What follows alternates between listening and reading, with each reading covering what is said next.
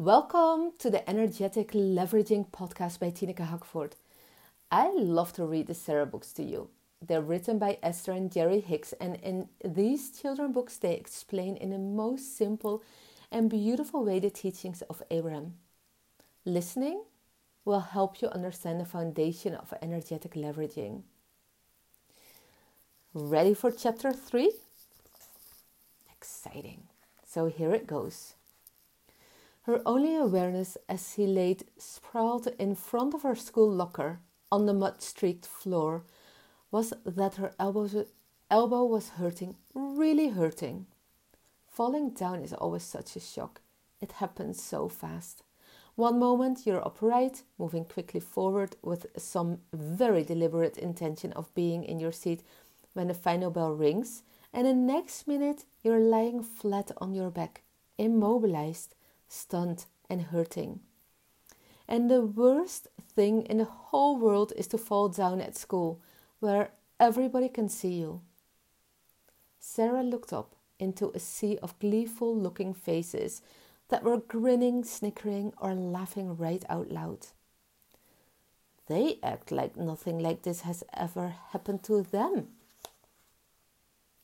Once they figured out that there was nothing as exciting as a broken bone or bleeding flesh or a victim writhing in pain, the crowd dissolved and her ghoulish schoolmates went on with their own lives, making their way back to their classrooms.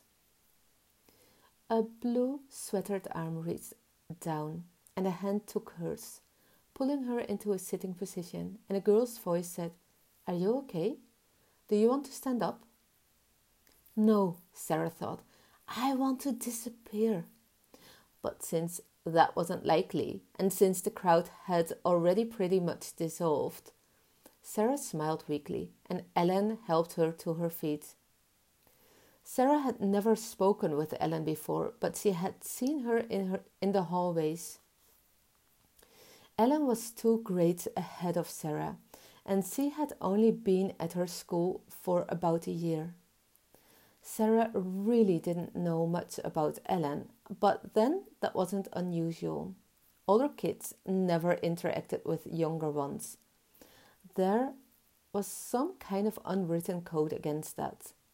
But Ellen always smiled easily, and even though she didn't seem to have many friends and moved about pretty much by herself, she seemed perfectly happy. That may have been why Sarah had noticed her. Sarah was a loner too. She preferred it that way. "These floors get so slippery when it's wet outside," Ellen said. "I'm surprised more people don't fall down in here." Still, a bit dazed and embarrassed into numbness, Sarah wasn't consciously focused on the words Ellen was speaking, but something about Ellen's offering was making Sarah feel much better. It was a little unsettling for Sarah to find herself so affected by another person. It was truly a rare occasion for her to prefer the words spoken from another to the quiet retreat into her own private thoughts. This felt weird. "Thank you," Sarah murmured, as she tried to brush some of the mud from her soiled skirt. "I don't think it will look so bad once it dries a bit," Ellen said. And again, it wasn't the words that Ellen spoke. They were just normal, everyday words, but it was something else, something about the way she spoke them. Ellen's calm, clear voice seemed to soothe the sense of tragedy and trauma Sarah had been feeling, and her enormous embarrassment all but vanished, leaving Sarah feeling stronger and better. "Oh, it doesn't really matter," Sarah replied. "We'd better hurry up, or we'll be late." And as she took her seat, elbow throbbing, clothes muddied, shoelaces untied, and her stringy brown hair hanging in her eyes, she felt better than she had ever felt sitting in this chair. It wasn't logical, but it was true. Sarah's walk home from school was different that day. Instead of withdrawing into her own quiet thoughts, noticing not much more than the narrow path in the snow before her, Sarah felt alert and alive. She felt like singing. So she did. Humming a familiar tune, she moved happily down her path, watching others on their way about the small town. As she passed the town's only restaurant, Sarah considered stopping in for an after-school snack.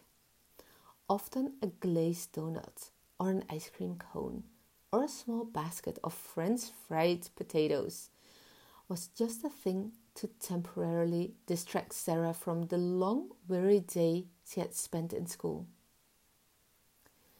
I still have all of this week allowance, Sarah thought, standing on the sidewalk in front of the small cafe, considering, but she decided not to as she remembered her mother's often offered words, "Don't spoil your dinner."